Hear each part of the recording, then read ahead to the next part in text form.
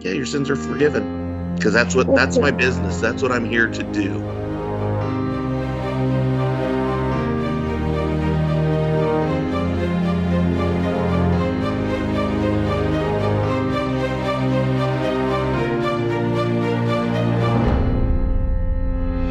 Hello, this is the Adventure Through the Bible podcast. My name is Matt. Joining me today are your friends and mine, Tracy.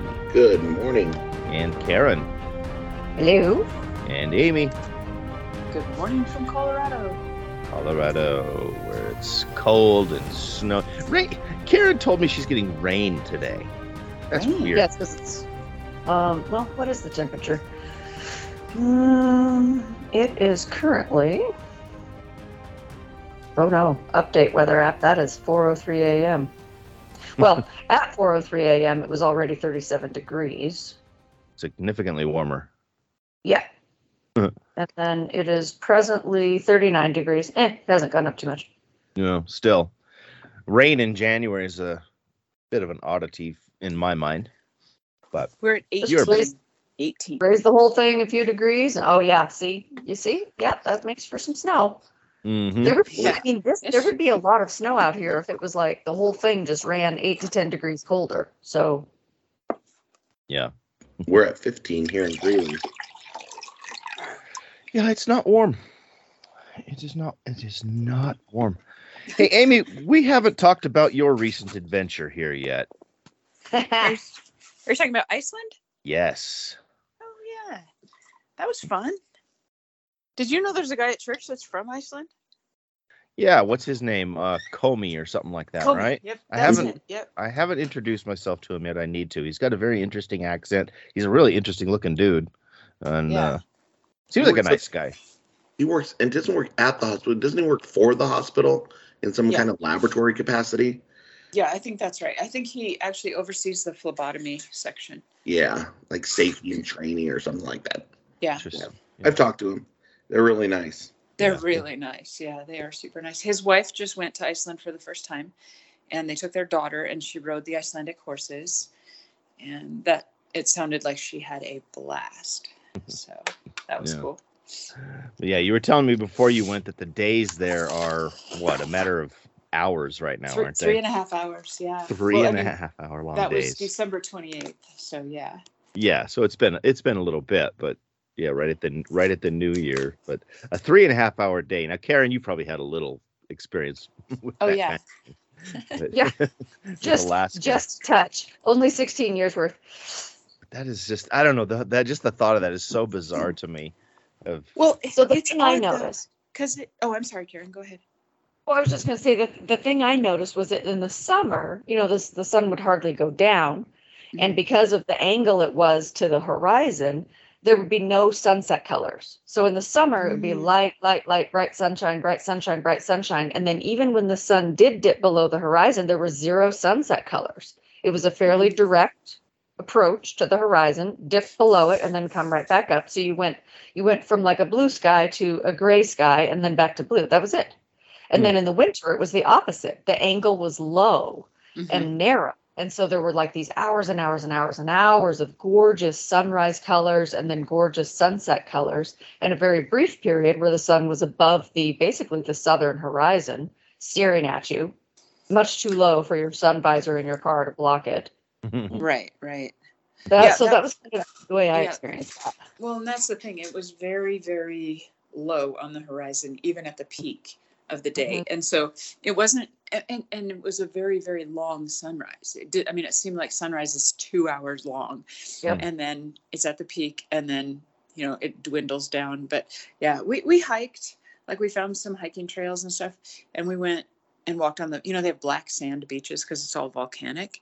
And so we were walking on the black sand beaches, went out to a lighthouse, very beautiful. But it snowed every day. And we had gone specifically to watch the Northern Lights, and it snowed every day, and it was overcast and very, very cold. That's a bummer. Yeah, it was between -4 and like 14 the whole time we were there. I don't think it ever got above 14 degrees. So we did other things. Like we went to galleries, we did museums, that kind of thing a little bit. And it was still really nice just to be on vacation. And the condo that we rented was very peaceful, and it was fine. It was just very, very peaceful. Yeah. Except for New Year's Eve, right? What I heard. Except for New Year's Eve. And the Icelandic people are very celebratory. Like okay, you know how in Loveland we will have the grand finale on the 4th of July, and it will last for half an hour or something. Like, that's the grand finale. It was the grand finale there on New Year's Eve for 6 hours, 6 solid hours. It was fantastic. And then it went on for days, though. Like, before and after, there were fireworks until midnight, pretty much every night. And these giant bonfires, like, you'd go out into the city parks at midnight and there'd be these giant bonfires.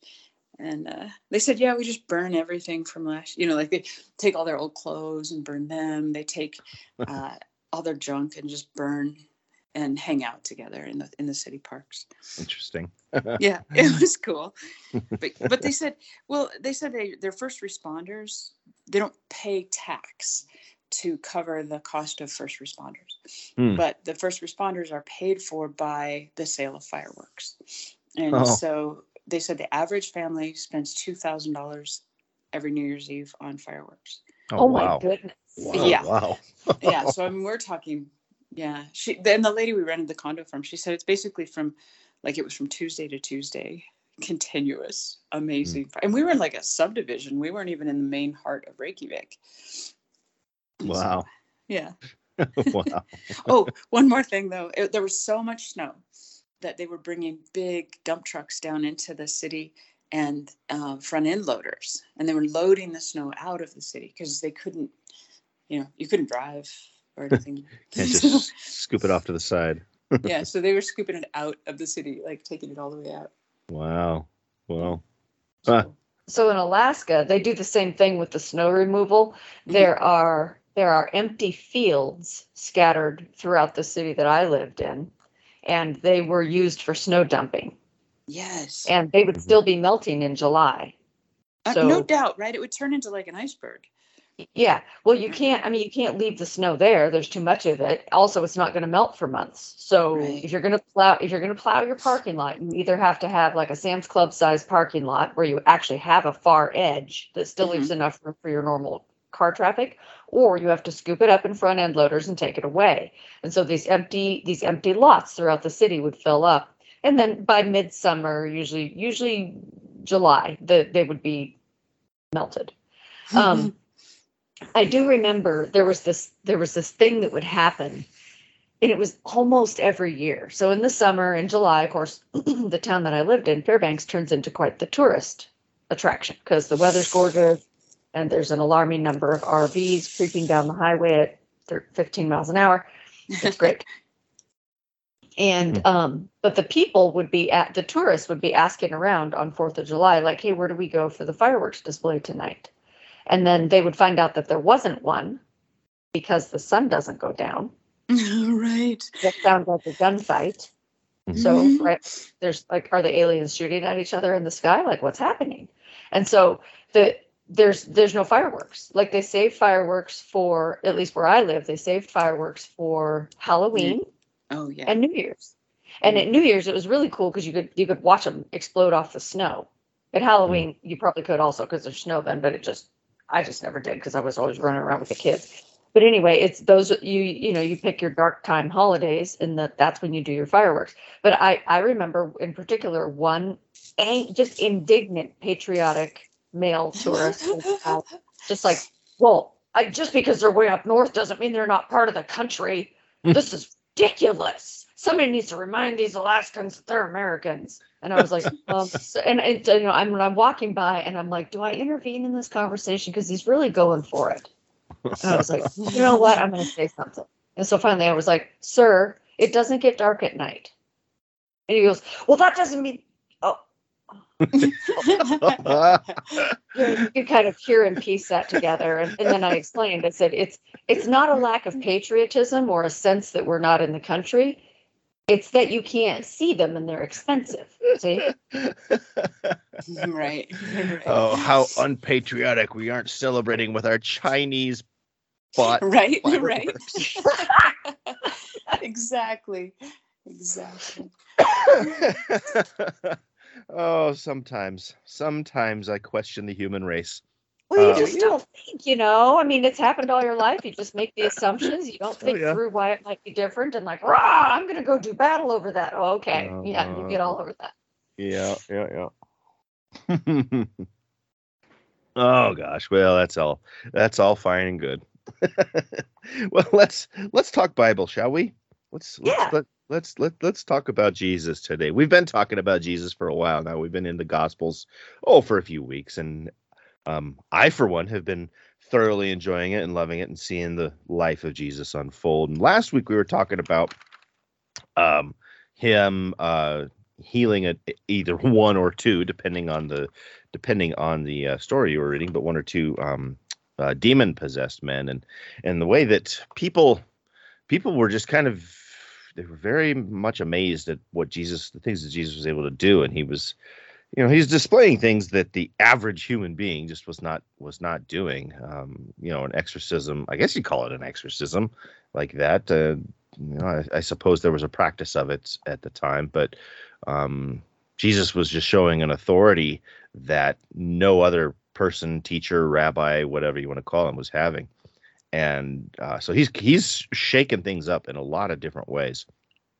And so this week, when we get into Mark chapter 2, and of course, I guess I should reiterate here too, we're bouncing all over the Gospels as we make an attempt to be somewhat chronological here. But we're gonna be talking largely in Mark chapter 2, which will also have us bouncing through Matthew and Luke on these topics that we talk about here. But Jesus is starting to draw a crowd. And we find that Jesus has returned to Capernaum, and the text tells us that my New King James says he was in the house. I looked at NIV and said that he was home, but said probably what it was talking about. This is probably Peter's house that we're talking about, because we don't have any record that Jesus actually had a house of his own. He probably was staying with other people. And in this case, it seems like maybe it was Peter, which I hadn't really considered before whose house this story takes place in. But I suppose there's some relevance here because of what happens in the house. People find that Jesus is in this house, whoever it is, and they just start flocking and filling the house. And Jesus starts to talk to them. And there's so many people that there's, I guess you could say, standing room only, and nobody can get to him. They can't even get through the door at this point. Well, some guys are bringing their friends in, and he has been paralyzed for, I don't know, I guess it doesn't really say how long.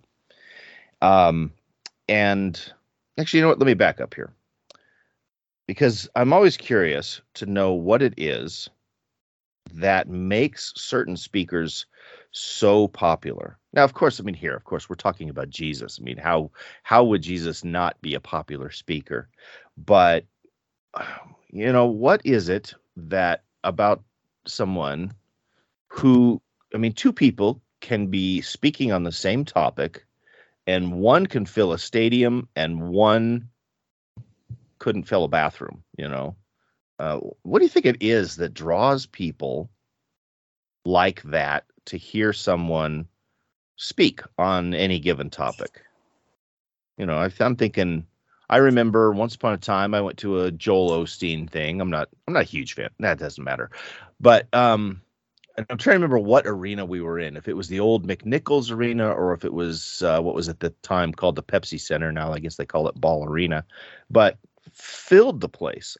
Absolutely filled the place. And it was kind of astounding to be in a place that big with that many,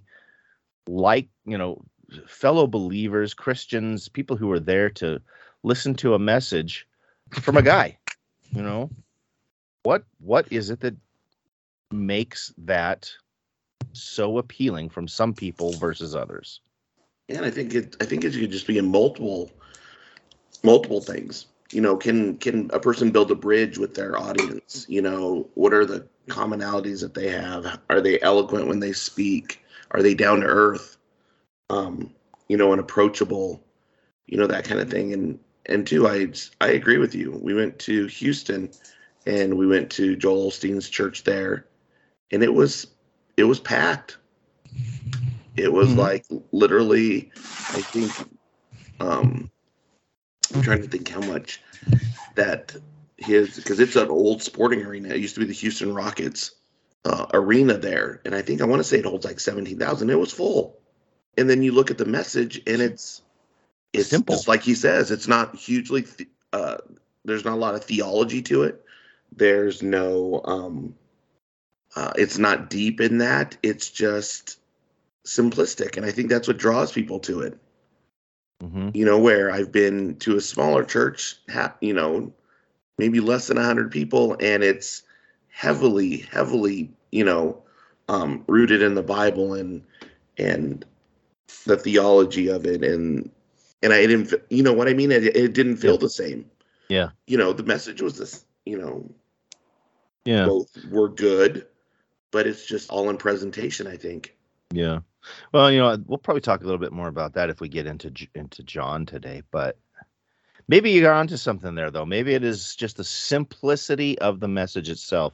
Because, I'm thinking back, we're all old enough. We probably all watched a Billy Graham thing on TV at some point or other. And I don't remember specifics, but I just remember a very simple message of salvation and redemption.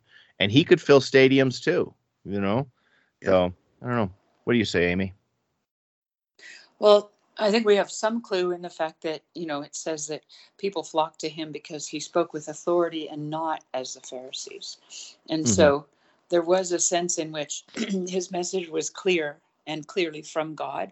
And the people were hungry for that because, they had these teachers that were full of all these ridiculous layers and layers of law that they would add on to the people that were not God's law. They were human laws, trying to oversee that. And then just real quickly, I wanted to add, there's a story where Charles Spurgeon talked about the fact that he, as a young man, was struggling with the gospel and he was not able to fully comprehend what it meant.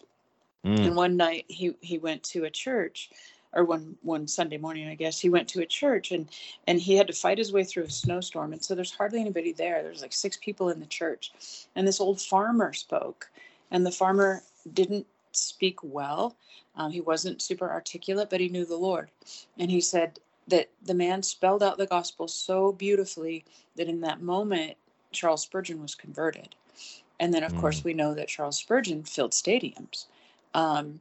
And so I think it's the real gospel. Like there's something inside of us that recognizes it and that people are drawn to plain truth. If you were able to track people's spirituality on a chart so that it was visible to everyone, I think you would see a line that goes all over the place. And maybe even in phases of life. So I think that there are phases of life, phases of society even, where we crave pap. That's not flattering, but we crave basically baby formula. Paul calls it the milk of the gospel, the milk of the gospel, where Jesus loves you, Jesus loves you, Jesus loves you, right? And there's a time and a place for that where, for whatever reason, it can be a sincere reason or a completely shallow, washed out reason, that's what we want to receive. And we will seek out whoever gives us that. And then there's other times where either as a societal movement or as an individual, we'll crave more. We'll be looking for depth. We'll be looking around going, no, this doesn't make sense. Like the answers that I'm hearing from the pulpit aren't answering the questions. My questions are different, right? And I think that can actually go in phases of individual spirituality. And if you could chart it out, you could see it.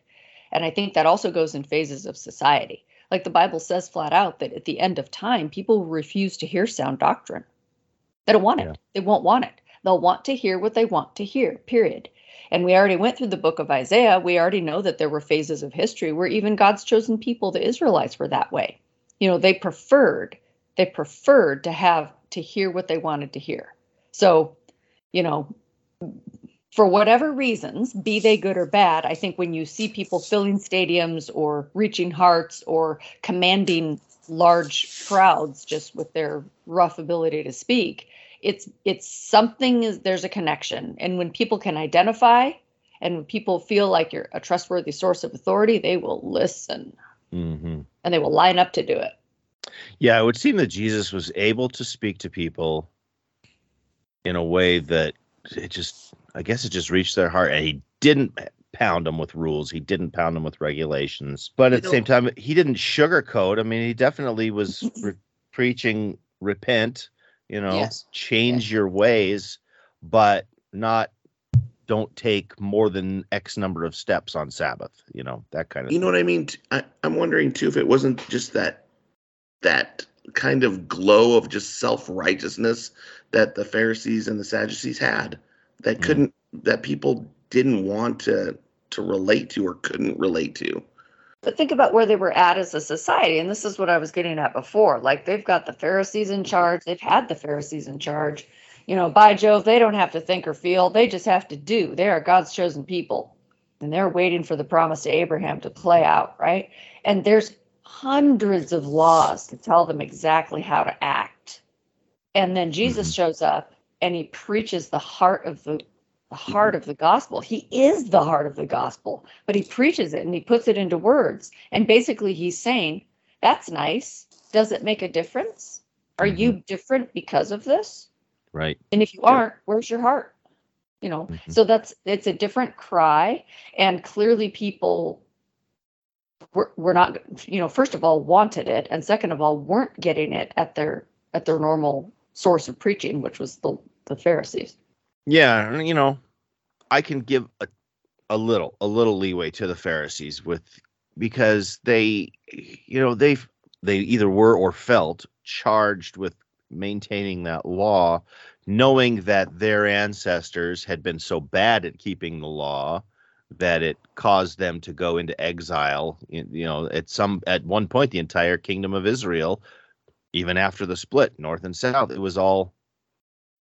it had all ceased to exist for a while. They managed to keep hold of their culture through that exile, but now they're so desperate to not have that happen to them again that they have, I guess they've gone just a little too far now in putting so much emphasis on those laws and rules, thinking that was what was going to keep them from, I suppose, disappearing again.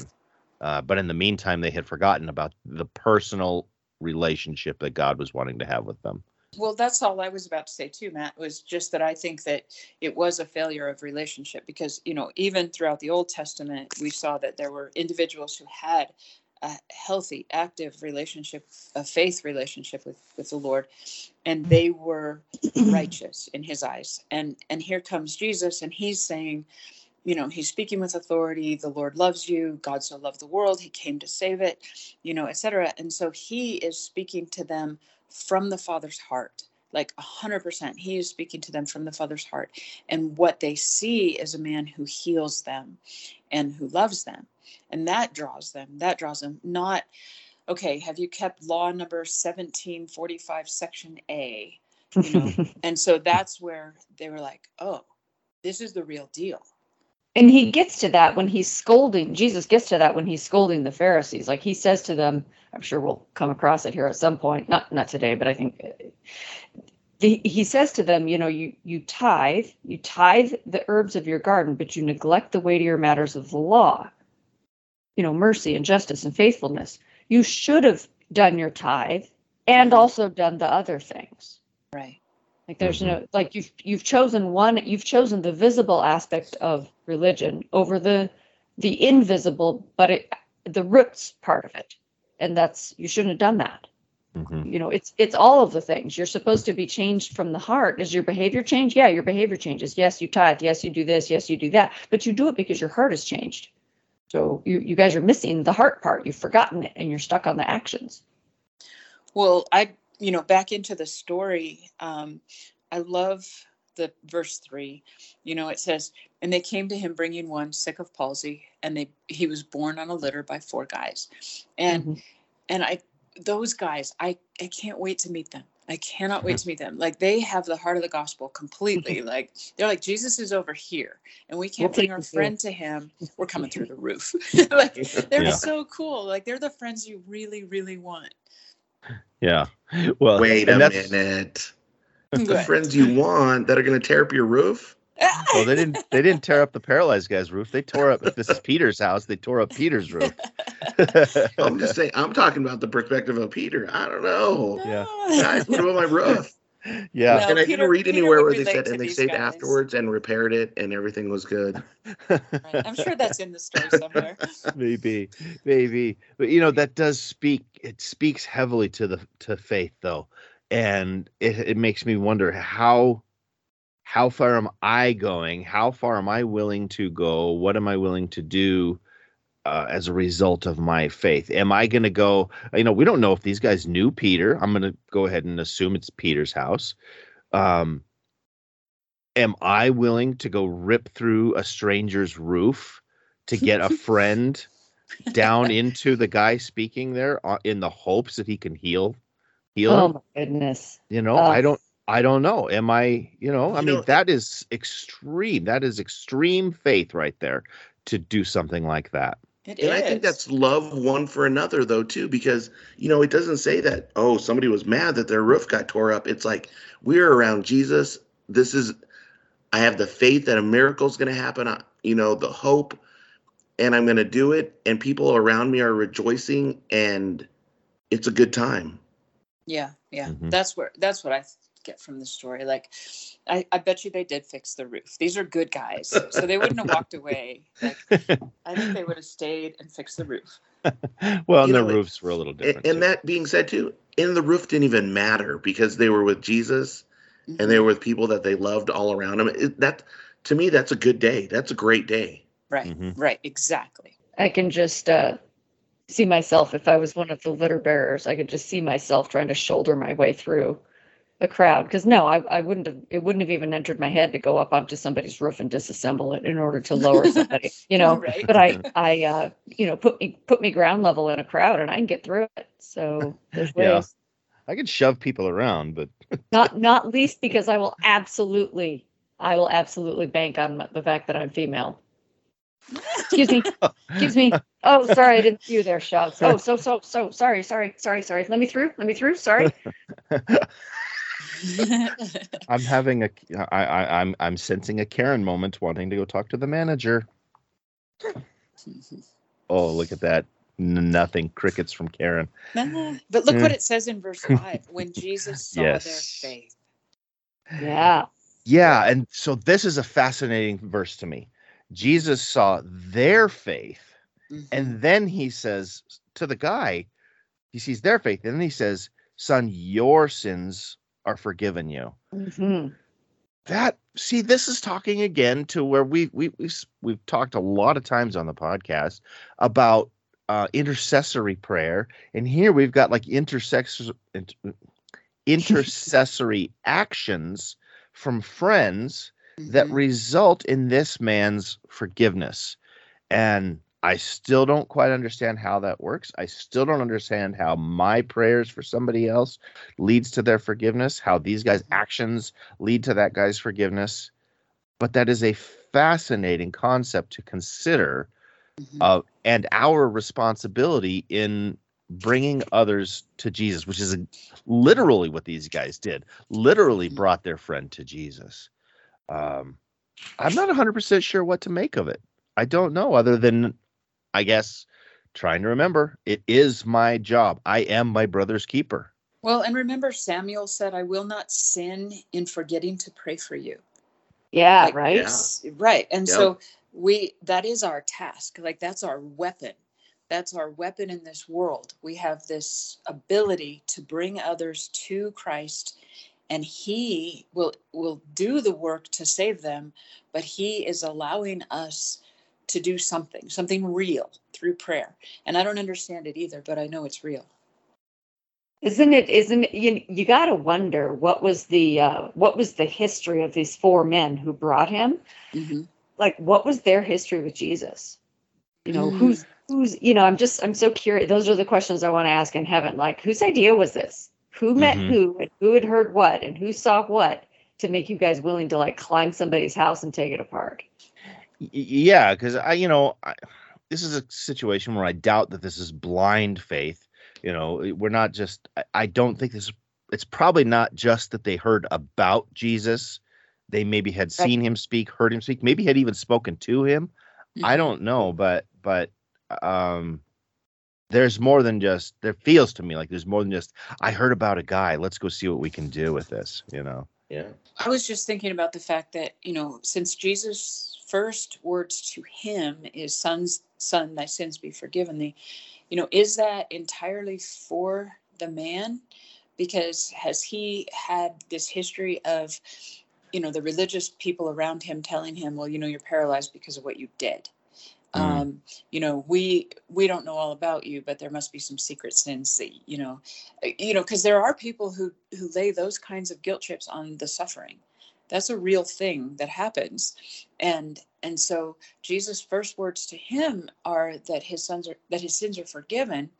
But then I think he's also setting up what comes later in the text. What do you guys think of that? Oh yeah, definitely. Which part? I look at it as all playing in together, because it's not so much for the person that they're lowering down, but it's the whole state of the faith of the four to get him there. Mm-hmm. Yeah. Because it's no easy task. Moving a person that's paralyzed, that's a job in itself, let alone getting them up to a roof, Yeah. and doing that and tearing apart a roof and lowering him down, and I think Jesus sees his friends' faith for their companion also. So Yeah. it's just the whole environment there that, I don't know, to me, when I read this story today and talking, it kind of brought it together. And to me, this is almost like how a church environment should be. Yes, absolutely. One of the things that always jumps out at me about this story is the man is clearly has a physical ailment. Mhm. Like his friends had to bring him. They had to carry him because he cannot carry himself in any fashion. Right. He obviously has a physical ailment. They go to all these great lengths to get him in front of Jesus, and Jesus' first words are, your sins are forgiven you. Yes. Mm. So again, that's one of those questions I want to ask the guy who was forgiven. What was going through his head? Like, anybody would think that he showed up for physical healing, but that's not what Jesus said. Now, Exactly.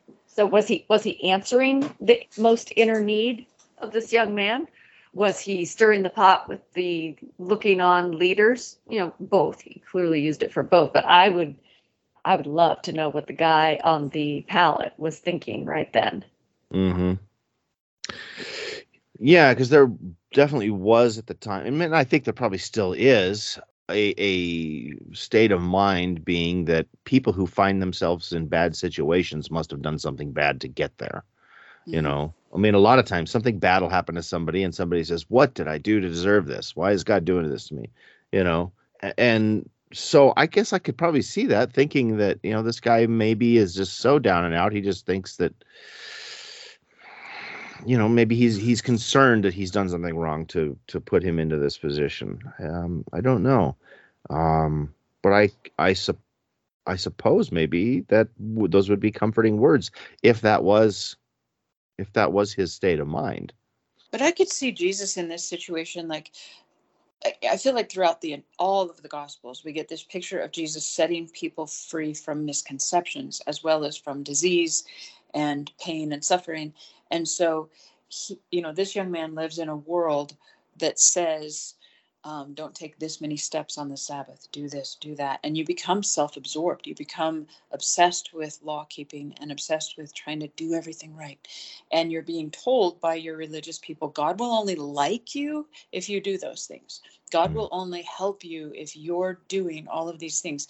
And the heart of Jesus is to set people free from all of that. And so I kind of feel like, on the one hand, yes, he's setting up the Pharisees because he knows they're about to, ask him or they're about to question his authority to forgive sins. But on the other hand, the young man probably is steeped in a culture that says, this is all on you, buddy. You are a complete failure. God doesn't even love you. And I know that God doesn't love you because you have this physical ailment. So I don't know. I'm reading a lot into the text. I understand that, but I also feel like we have to think through what's happening here. Yeah, and I don't think it's wrong for us to kind of consider what was maybe going through people's heads, because we've all had, at some level, we're the guy on the pallet, I think. Right.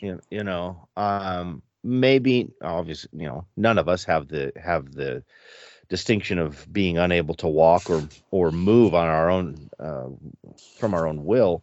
Yet we've all had those times in our lives when we've felt, maybe we could say we've felt, I'll use the word crippled, unable to move forward, unable to do, to live, to whatever. And we've found that when we've turned to Christ, we've found a burden lifted. We've found peace in our hearts. We found ourselves able to move forward, to step out and to do things that maybe before we hadn't been able to do. And so it's not wrong for us to, I don't think, put ourselves into the picture, try to consider what was going through their minds, try to consider what they might have been thinking, how they might have been feeling. Because I think that's what Scripture is inviting us to do. But in summary, though, I mean, I know we have to move on to the other stories that are in the chapters, but in summary, how cool is it that someone in need who was unable to help himself had friends who were willing to go to such great lengths to haul him to the feet of Jesus? They knew where he needed to be, and they did whatever it took to get him there, and then Jesus took over from there. Yeah, that's almost exactly what I wanted to say. I just feel like we have to be there spiritually. Like, we have to be looking at all of our friends and family and thinking, I've got to get this person to Jesus. Like, we've got to set aside everything else that motivates us and think, bring them to the feet of Jesus, somehow get them to Jesus, because there's so much healing still available in him. Like, he will take care of all those things that we worry about, and our prayers can bring them to him. Yeah, important lesson for us on both sides of that, as the paralytic, as the friends. Right, those friends are heroes. They're spiritual heroes. Yeah, absolutely. And the fact that Jesus heals the spiritual need before he touches the physical need kind of tells you where the guy on the paralyzed guy was at. Because if you think about how Jesus handled people in general through his years on earth, oftentimes he would get their physical needs out of the way so that they weren't sort of hanging over the person's head, and then he would address their spiritual needs. Or sometimes he would tie the two together in a parable, like what we studied about with the woman at the well over in Samaria. Like, there's different ways that he handles it. In this case, he heals the spiritual need and then addresses the physical need. Yeah. Right. Interesting. Which I think shows the simplicity of his message is, yeah, I'll forgive your sins first. It's nothing that you're going to have to do. That's great. It's totally away from what the Pharisees are saying, that it's all legalistic. You're going to have to earn your salvation, that kind of thing, by the way you act. Jesus is like, you lowered him down, your sins are forgiven. Yep. Wait, that's it? You know what I mean? It was so different from what they were actually living in, the environment there, that I think that's what was the bridge. That was what was one of the main attractions to Jesus, is it was like, yeah, your sins are forgiven. Because that's my business. That's what I'm here to do. That's what I'm here to do. Exactly. Yeah. And I think there's a little bit of shock value in doing it in that order. Like, it's really easy to look at somebody and say the words, your sins are forgiven you. But it's like he says to the Pharisees, so that you know that I have the power to forgive sins, I will also heal his body. Young man, get up and walk. Right? So to everybody around, one is a trite sentence with vast overreach, if this is a human speech. Yeah. And then the other one is an unheard of miracle. Like, did you see that? Like, he came in on a pallet and he got up and walked out. It's amazing, right? That's the miracle. Is it really? Or are they all equally within God's power? Yeah. Yeah. And part of me thinks that maybe Jesus did it in this order too, to stir up the pot there, because of the scribes, Pharisees' reaction right away is thinking that he's blasphemous, because like, who can forgive sins but God? And it's so fascinating to me that Jesus doesn't even try to challenge them on their accusations of blasphemy. He's just like, oh, really? You don't think that I have the authority, huh? Okay, well, watch this. I mean, if he were merely human, he would have been able. Maybe he would have countered their charges of blasphemy, but he didn't even try. He doesn't even try to. Obviously, he doesn't deny that he's God, but he lets them make the accusation, and then just goes with it, just rolls with it. So I think he's stirring things up a bit here too. You think that's hard? Well, what about this? Well, as we move along in the book, then we meet a tax collector. This tax collector's name is Levi. Now, tax collectors at the time, well, I think maybe tax collectors at any time are not viewed as being particularly, what do you want to say? Welcome? Popular. At least this guy later had the cleverness to open up a company that makes jeans and leave the industry of taxation. But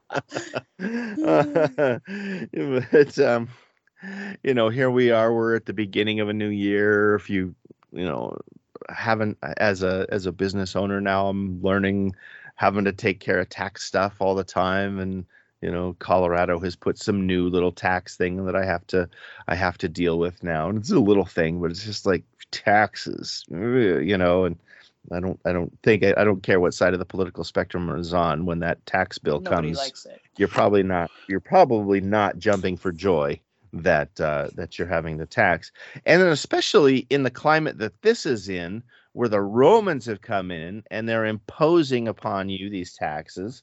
And what benefit are the people getting from it? That's always questionable. It's always questionable if your taxes are going to something that is actually beneficial, and in this case, it probably seems like it's just there to enrich Rome, which is, thousands of miles. It's a foreign power. Foreign power. And, once again, the Israelites are finding themselves oppressed by an outside force. And now here's this fellow Israelite who is working for those Romans and collecting those taxes. And so this guy he's practically a leper, unclean. And I don't know if they had an official, like an official uncleanness of this guy, if you know what I mean. But he certainly would have been shunned. People definitely would not have liked him or his position or what he was doing. So I was thinking about the fact that, Levi is, or Matthew is a Jewish guy, and he is someone who, he must know the prophecies. He must know a lot about God. And he has taken this job, or he has somehow gotten enmeshed in this work. And yet he is someone who immediately follows Jesus. So that's really interesting. It is interesting for a lot of reasons, I guess, because at least the things I've read about this or heard about this, and you don't get it from the text, but the idea that the tax collectors could also be a little shady in their collecting, and they putting could it lightly. Yeah, I mean, they could collect what they wanted as long as they delivered to Rome what they were supposed to deliver to Rome. Whatever was left over could be theirs. And I don't know if Matthew or Levi. See, in the text, he's called Levi. Later, he's called Matthew. But I don't know if, Levi was operating that way or not. But the fact that when Jesus calls him and he immediately follows, that says something. Had he been, and I suppose he probably had been, but had he been hearing Jesus speak? Probably. Had he seen or heard of Jesus' miracles? Probably. And that was appealing to him. Well, just one thought. My Bible has a very brief commentary about each author of the Bible. And at the beginning of the Gospel of Matthew, it talks about the fact that Matthew Matthew Levi probably had a knowledge of shorthand and probably was someone who would keep careful records because of his training as a tax collector. And so, God can use anything. And he later records the Gospel of Matthew. So he was probably someone who was keeping a diary or keeping some sort of written record as things went along. And that was very helpful in spreading the gospel to the world. Yeah, because he wasn't the first gospel, but it's generally believed that Mark was first, and then the others expanded upon Mark. But yeah, Matthew would have been having to collect his own data, collect his own thoughts and things on it. So, it stands to reason that he was already very interested in what Jesus was saying before Jesus called him, and then for him to immediately follow. Well, later Jesus is having, I guess we'll call it dinner. He's eating at Levi's house with a bunch of other, as it says, tax collectors and sinners. That's like, it's a little funny to me that, that's like it seems like the lowest cut down that somebody could have at the time, tax collectors and sinners. But Jesus is at Levi's house, sitting down, eating with these people. And it's so telling, this what the scribes and Pharisees do here, because one, it tells me that they're just watching Jesus. They're just watching to see what he's going to do, what he's going to do wrong, quote unquote wrong. And they lose their minds over the idea that Jesus has gone to Levi's house to sit down and have a meal with Levi, his associates. I don't know. I guess friends. I don't know. But certainly associates, and interacting with them in, a fairly intimate manner. You sit down to have a meal with somebody, you're either interacting with them, talking with them, having a conversation, or it's extraordinarily awkward. And I don't get the impression that having a meal with Jesus was awkward. So he's getting to know these guys. He's talking about it. He's probably talking to them about their day at work. He's probably talking to them about, stuff at home. Who knows? But here's Jesus talking with these guys, and the scribes and Pharisees are losing their mind over it. So you guys remember the story of Zacchaeus? Mm-hmm. Sure. The Israelite people, they had some pretty firm ideas about who you ate with and who you didn't eat with. And clearly this is horrifying. Mm-hmm. But yeah, I look at this situation, and the first thing I wonder is, how did Jesus end up with these people? Did he handle it like Zacchaeus, where he invited himself because they would never dare to invite a rabbi? Interesting. Or was he so approachable that they would ask him? So I read the story of Zacchaeus, and I love Jesus' initiative, where he just says, you need to come down from that tree because I'm going to your house with you. Oh, okay. All right, I'm coming down, right? Mm-hmm. And how did he end up in these places? I don't know. I love that about him. Yeah, it seems absolutely. It seems there was something about Jesus that was very welcoming, very easy to. But if he took the initiative, right? If he took the initiative in that society, no one would tell him no. Yeah. Well, that is a point too. Yeah, because hospitable rules. Mm-hmm. Mm-hmm. Yeah, if somebody needed a place, something to eat, whatever, you were kind of required to accommodate them. And so the idea that Jesus would even ask to go have a meal with these guys is saying quite a lot.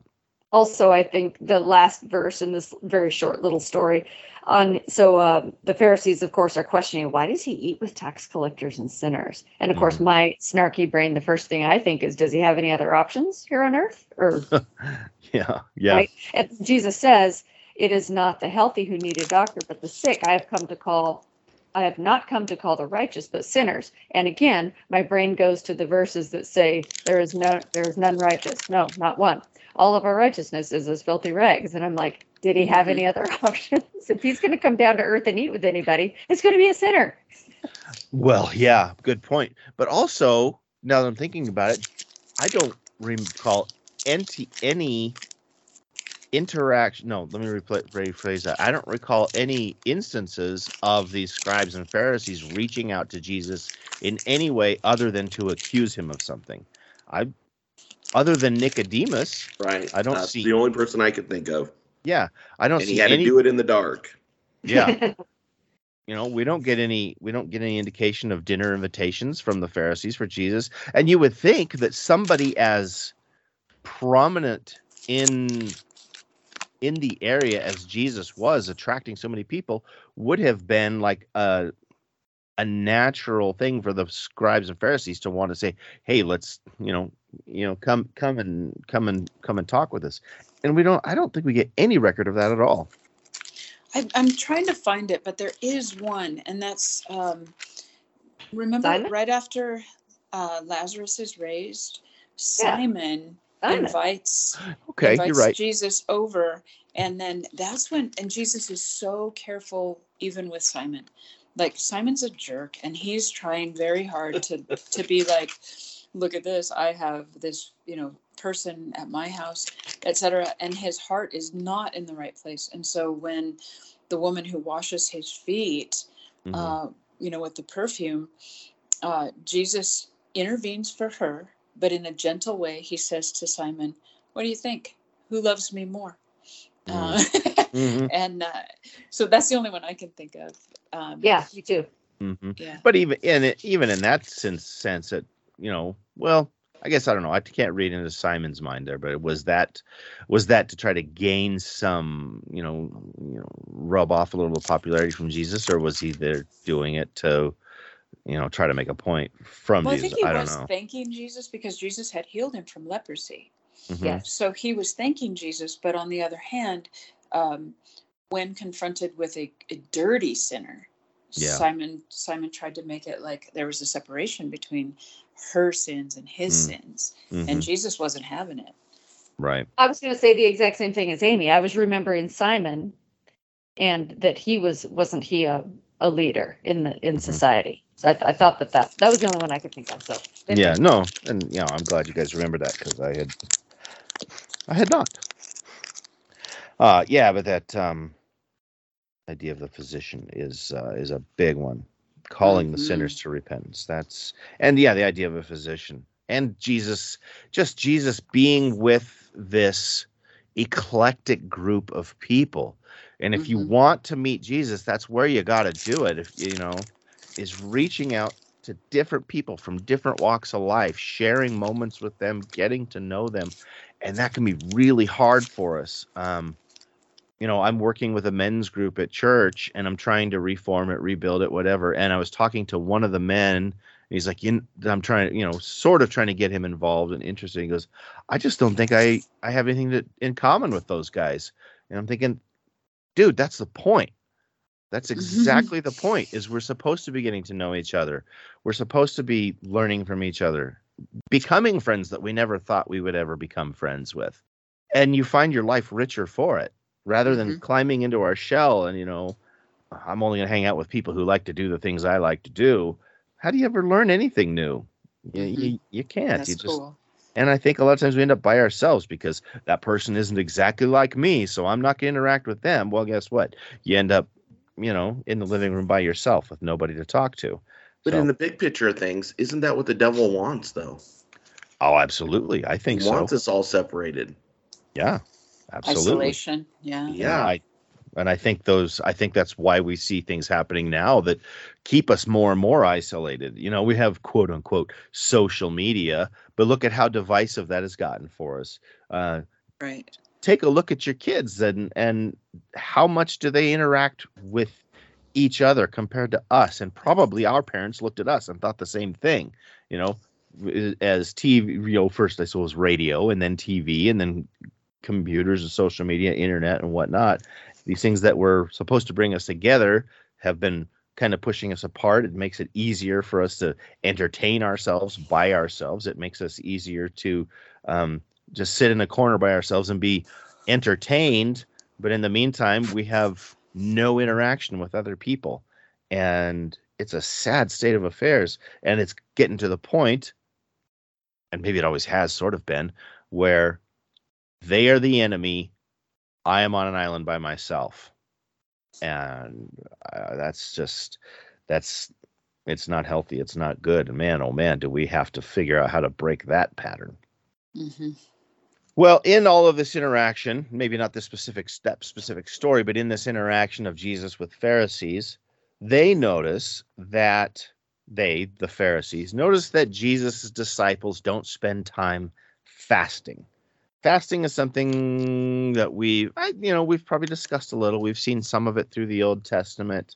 You could do some studies today on fasting and see how it's good for you physically. Tracy, you probably have some things that you could say about that. Yeah. How it's The new craze. What's that? It's the new craze. The new craze that's been around for centuries. Yeah, forever. Yeah, intermittent fasting. Mm-hmm. So it's good for you. It's good for you physically. Someday I might test that theory. We'll see. And it can be good for you spiritually to help you, focus on things as a bit of a reminder. I'll be honest. I've never really done it myself. I probably should try sometime. But in this case, the Pharisees are like, Jesus, why don't your disciples fast? And Jesus has an interesting response where he says, friends of the bridegroom don't fast when the bridegroom is with them. And the days are coming when the bridegroom is taken away, then they will fast. What do you think? What do you think on that? This idea? Well, of course, the bridegroom. We've talked about the idea of Jesus and the church. Jesus as the groom, the church as the bride.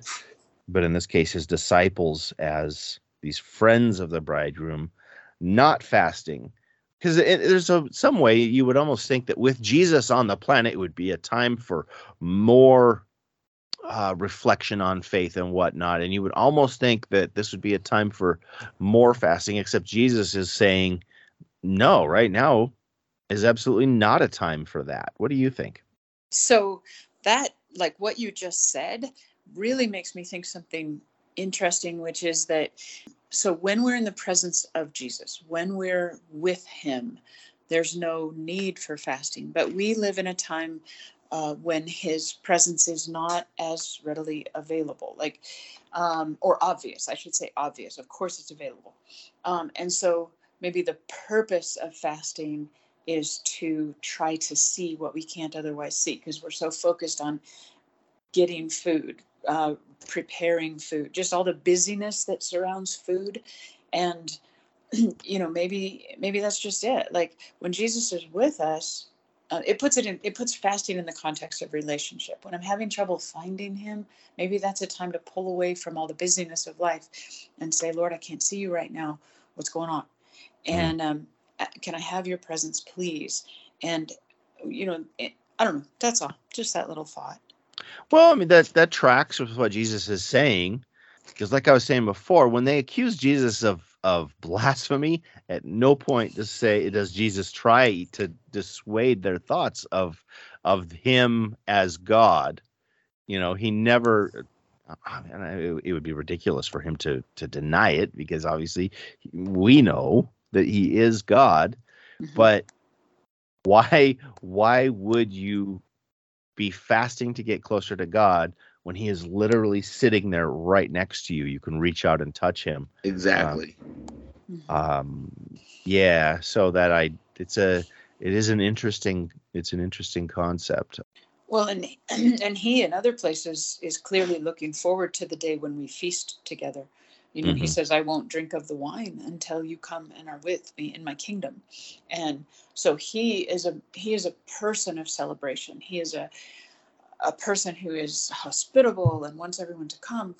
And that's the picture we get in the Gospels over and over again. Go into the highways and the byways and bring the homeless guy. Like get all these people and bring them to my kingdom, because I miss them. I love them. And that's 100% who he is. And so when we see him, he's not fasting. He does fast. There are days when Jesus goes, obviously we already talked about some of them, when he is seeking the Father. And when he was living in a dark world, sometimes he pulled away from everything, including food. Now, Jesus relates this to something else at the same time. He talks about, he says, no one sews a new piece of unshrunk cloth on an old garment, or else the new piece pulls away from the old, and the tear is made worse. And then he says, no one puts new wine into old wineskins, or else the new wine bursts the wineskins. The wine is spilled, the wineskins are ruined. but new wine must be put into new wineskins. I'm trying to figure out how the two exactly relate. Fasting is like we said, fasting is an old custom, but it's not without merit now. But yet Jesus is saying, why would you have these, or at least, and correct me if you think I'm speaking wrong here, but it's like Jesus is saying, why would you have these guys doing that old stuff when we got something new happening? Well, I think you're pretty much right. Just because the reasons to do something change doesn't mean that you stop doing it, but it means that there's a transition. He is the transition. He's the new wine. He Right. needs new wineskins. We have to adjust people. The Jewish people of that day had to adjust their thinking in order to accommodate what Jesus brought. That's the new wine. He needed them to be new wineskins. Otherwise, if they tried to stay with their old thinking and still accept him, their old thinking would break. Mm-hmm. They don't go together. It's Square not peg, possible. round hole, Yep. whatever analogy you want to draw. The same thing, unshrunk cloth on an old garment. The same thing of following the old patterns of fasting. I think I don't know a whole lot about fasting, but what this passage tells me is that the reasons for doing it under the first covenant of the sacrificial system and the reasons for doing it under the new covenant of Jesus was the lamb and has already been here is different. It doesn't mean that fasting went away. It means that the reasons to do it changed. That's kind of my rough understanding of everything that's said here. Okay, I'm on board with that. And I think it's just along the lines of what she's saying. It's a new thing. You have to be able to expand your mind and be willing to expand your mind to accept it. And at that time, the Pharisees and the Sadducees were not at that point. Mm-hmm. So he's saying, you know what? You're not getting it. It's like, this is a new thing. I'm doing a new thing. And, you have to allow that flexibility to be able to accept it. And they weren't there. Yeah, the old fasting maybe was intended to find Another God. Physical outward presentation of you're trying to do something physically to obtain that salvation. To gain the favor, yeah. And in this case, Jesus, where you don't need to do that anymore. I'm here. Gotcha. Yep. So I looked it up in Matthew and in Luke, and you're right. Every time he does the same thing, like it's recorded as he talks about the fasting and then he talks about the wineskins. So that's interesting, just in the fact that all three of the synoptic gospels record it the same way. Mm-hmm. And so they must be related topics. But notice verse 20, Jesus says the day will come when the bridegroom will be taken away from them. And in those days they will fast. And so I do think fasting does play a role in the spiritual life, just in the sense of deepening our relationship with him, reminding us to pray when we feel hunger, unclouding our minds so that we feel his spiritual presence, or so that we're less. I think sometimes after we eat, like you get the food coma. And there is a reality to the fact that when we put aside even our most basic needs to seek him, there is a depth that can come that isn't otherwise available. I don't know if that rings true to anybody else. It does. And like I said, someday I need to try it, I suppose. I've talked to people who have practiced fasting and found the benefit in it, but I've just never done it myself. I would want to study it first before doing it, because I understand that there's a spiritual component to it. I don't really understand the spiritual component, other than that I know people do it. Mm-hmm. I don't know if it's simply an element of intensity. Like, I want the connection to God so bad that I'm going to sit here until I have it. Mm-hmm. Food doesn't even matter. Like, I realize that my body is an earthly mechanism that requires fuel. I don't even care right now. I don't know if it's that or if it's something else. I want to study. On the nutritional and dietary kind of thing, there's a couple great books out here. I'm not plugging anybody's books, but Dr. Jason Fung did his obesity code and Diabetic Code. Those are some good reads if you want to learn about fasting. Okay. Not a spiritual fasting or anything like that, but just on the physiological and nutritional aspect. Well, and if we believe ourselves to be integrated beings, then those all feed into each other. No pun intended. No, it is Yeah. interesting. It is interesting though how fasting does reach the entire human being, body and spirit, however you want to play that out, and beneficial in both aspects. I think Amy touched on something earlier where she's talking about, when you feel the hunger, it reminds you basically why you're doing it. If you're doing it for spiritual reasons, if you're not, then it's a whole different situation. But if you're trying to do it because you're wanting to reach out, get closer, whatever, those hunger pains probably, it's like a string around your finger. It's just, oh yeah, that's the thing that I'm remembering right now.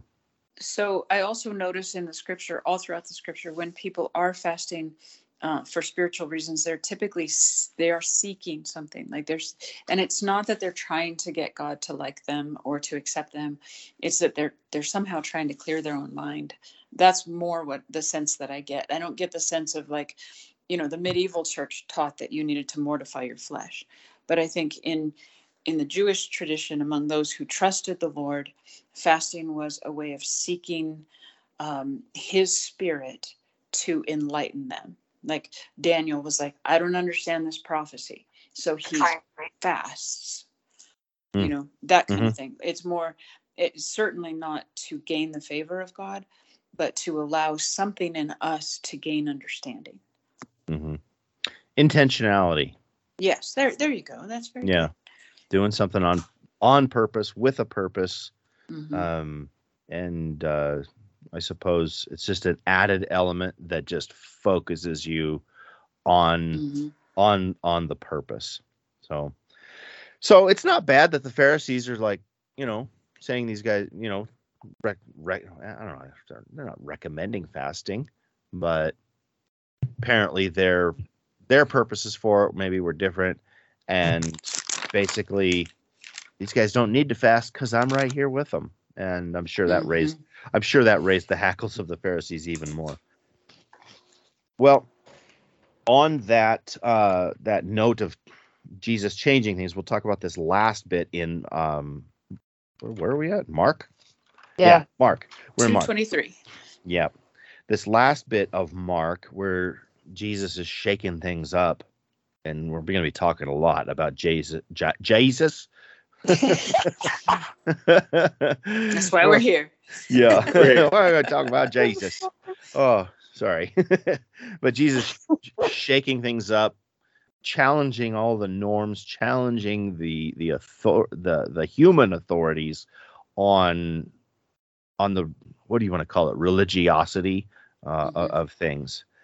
And Jesus has taken, I'm going to say he's taken a walk on Sabbath afternoon. I'm guessing it's Sabbath afternoon. It doesn't really say, but it is definitely the Sabbath. And so they seem to be taking a leisurely walk, or relatively leisurely, but they're walking through some grain fields as they're doing this.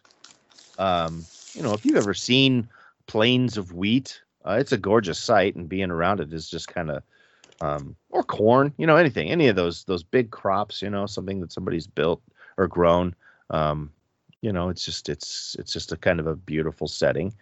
But Jesus was walking through with his disciples, and his disciples do the unthinkable thing of plucking the grains, rubbing them in their hands, and nibbling on that grain while they're walking.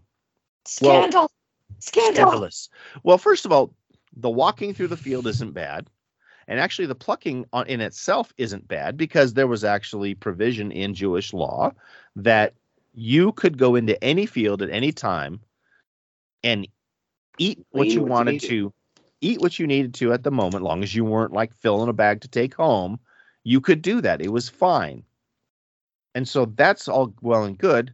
But the problem here is they're doing this on the Sabbath. And the Pharisees see this and they're freaking out because that Worked. simple act of plucking that grain, rubbing it in their hands to quote unquote thresh the grain, it's work. You are working on the Sabbath. And the Pharisees lose their ever loving minds over it. Why are they doing what is unlawful on the Sabbath? And Jesus's response is kind of interesting, because he's like, do you remember what David did? Do you remember that time that he went to the temple and he got the showbread and he and his buddies were eating that? Yeah, that was supposed to be against the rules too. And what do you make of that? And they don't really have anything to say. Because it was King David and they held him up to such high esteem he could do no wrong. Mm-hmm. Mm-hmm. Yeah, nobody questions that. They're like, Yeah. yeah, of course they were hungry, and the priest gave them the stuff to eat, and yeah, no, they weren't supposed to do that. And so then Jesus is challenging this here. Why are you saying that this is so bad? And then his phraseology here is very interesting. The Sabbath was made for man and not man for the Sabbath. Therefore, the Son of Man is also Lord of the Sabbath. This is a challenge really of the Pharisees' interpretation of the law in general. I don't think this is Jesus just talking about the Sabbath, and he's not trying to challenge the validity of Sabbath here, but just what is your emphasis on Sabbath and the law? So my impression of this has always been, well, basically exactly what he says. Sabbath was made for man. So the law was not this unmovable set of parameters that existed, and then man was created, and man has to be shuffled into these chutes, these 10 chutes of the commandments. And if one toe goes out, well, then you're hosed, right? I guess it's a reminder of the order in which things happened. So man was created, man was flawless and in the correct relationship with God. When sin entered the world through Adam, and I'm quoting Paul, I think, when I say that. Was it Paul that said that? Is so sin entered the world through one man? I think so. Then the law was stated out loud to remind man to come back, because man's natural inclinations were now off. So that's kind of my understanding of that. It's like you cannot prioritize the law over the human, because the law was created for the human. The human is what matters. Excellent. And the relationship with the human is what matters. That's kind of how I understand it. I've seen this passage be used a lot of times for people to say that Jesus was challenging the law and was doing away with the law. Specifically, they point it as Sabbath, but doing away with Sabbath, but even the law in general. And I would question, if you put any other of the 10 commandments into this scenario, does it make sense? Would it make sense for Jesus to be coming in and challenging the law against murder or adultery?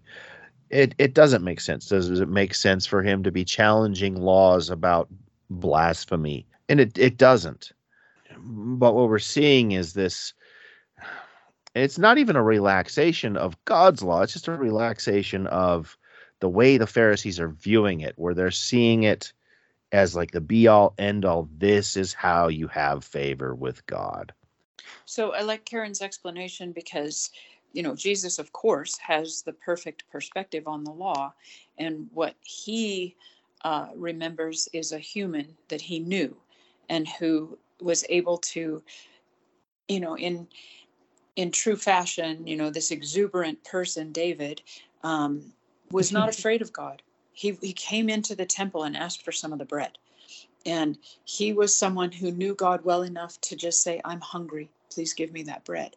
And then Jesus also would remember that the Sabbath originally, being made for man, was a time when man was going to sit down with God and celebrate what had just been created. And I love that. Like, I'm seeing that in these passages, and I'm thinking about the fact that Jesus is remembering when humans were together with God. And his whole purpose in coming is to reestablish a time when God will dwell with us. Like he will live with us again. And there's going to be a time when we sit down on the Sabbath, not thinking, oh, I can't do this and I can't do that, but I'm going to play with elephants. Like on the Sabbath, that's what we're going to be doing. We're going to be like, God made elephants. Check this out. And there's going to be all this celebration of all the good things that he wanted us to have from the beginning. Yeah, I totally agree. Just, in this case, they are talking about the Sabbath, not the law as a whole, but you can't do away with one. You can't do away or change one part of the law without all of the rest of it being affected. So that, the law in some senses is a unit of one thing. But yeah, the Sabbath was created, man and woman then were put in the Garden of Eden and told to work the ground. They're told to work the earth and tend it and be its conservationists, and they were put in charge of it as humans. And then Sabbath was the break. It was the reminder that they might be working it and they might be a difference, but they were not the creator of it. Here's the creator of it. You're created being also. So now let's come and let's sit with God and let's have a nice visit and let's enjoy the work that we've done and let's enjoy each other, because that's actually what we're for. So I see the Sabbath as a relational day to step away from the things that legitimately consume our time and energy, the things that we have to do to live here, and to reorient ourselves as a created being at the feet of our Creator. That's kind of how I perceive the Sabbath. But that's a huge change from where the Pharisees were at. They were measuring steps and pinning handkerchiefs and cooking food before. Oh, my goodness. Really? Wow. Wow. Talk about missing the point. Yeah. Well, you have Jesus and his disciples just having this beautiful moment, sharing time together in a beautiful setting and enjoying the creation. And then these guys are like, no, you're doing it wrong. That's exactly. It's quite the separation of attitudes. Yep. And the way that we're supposed to have a relationship with God, which is supposed to be simple. It's supposed to be easy. It's supposed to just happen. And we complicate it all the time. Well, we're on the messed up end, so that's understandable. We're kind of struggling along and trying to figure out what this divine spouse of ours, who we've never actually laid eyes on, wants from us. And we judge that from our point of view, which is perfectly legitimate, because what other point of view do we have? But then here comes the Bible and the law, and it's set there to clarify what it is that God actually wants. And is it difficult at times to disengage from our point of view and how maybe we want things done, or how we just want what we want in this moment, to connect into that higher place, into that higher relationship with a completely different way of thinking? Of course it's difficult, but that's what it's there for. And that's why the Sabbath was created for man, is because we need that. And if Isaiah is correct, if we believe the Bible and we believe Isaiah, then we believe that we're going to be celebrating the Sabbath into eternity with God, because the cycle of creation never ends. Like a lot of the laws out there are to guide our behavior. This particular law is about honoring the creative side of God and what he made, and that's the reason we exist, and we stop to honor that relationship. So that's this particular commandment is a little bit different than the others in that respect. Yeah. Well, and this isn't the last time that we're going to see the Pharisees challenging Jesus on his actions during the Sabbath. We'll see more of it to come, and we'll get a little broader perspective on Jesus's attitudes towards the law in general and the Sabbath. That's about it for Mark chapter 2. Any other thoughts? Any final thoughts? We have a very slow pace through the New Testament. We are not making nearly as good a time as we did in the Old Testament. Oh my goodness. We're not. We are not. But I think it's good stuff where we're able to expand on it all and give our own personal interjections about it all. Yeah. Well, I think this is the pace I want. Yeah. And it's a very rubber meets the road time of the Bible's history too, because we spent a lot of time going through the build up, and now here we're like this apex of things, and seeing Jesus put into practice what he wanted his people to be doing for 4,000 years at that point. We've been waiting for Jesus in our podcast, and now he's here. Yeah, Awesome. Exactly. Yeah, and I don't want to rush it. No, I don't want to rush it either. And in fact, I would say that, as I look around, like what the state of the world is today, like it changes my perspective on the gospel story as compared to 10 years ago when things didn't seem so ramped up. Yeah. And I wonder is that just my perspective, or is it that the world really has changed so much that this feels so much more important to me now? I don't know. I don't know anybody who thinks that the world isn't ramping up. Everyone I know, secular or Christian, thinks that, like, hey, why is the world insane? Yeah. So absolutely couldn't be a better time for us to be talking about this stuff. Alrighty. Well, I think next week we are going to talk about John chapter 5, and there's a lot of good stuff in John chapter 5. I don't even know if there's much reason to try to. We spent almost a half an hour talking about 2 verses today. So let's just say next week we're going to talk about John chapter 5. Some really cool stories in there, and some deep thoughts, deep thinking to have. So while our friends are reading that and waiting for us, please remember you can reach out to us at attbpodcast@theadventure.org. Check us out on Facebook. Please make sure that you subscribe to the podcasts, and make sure that you share the podcast with your friends. And we look forward to talking to you again next week. Thanks for listening.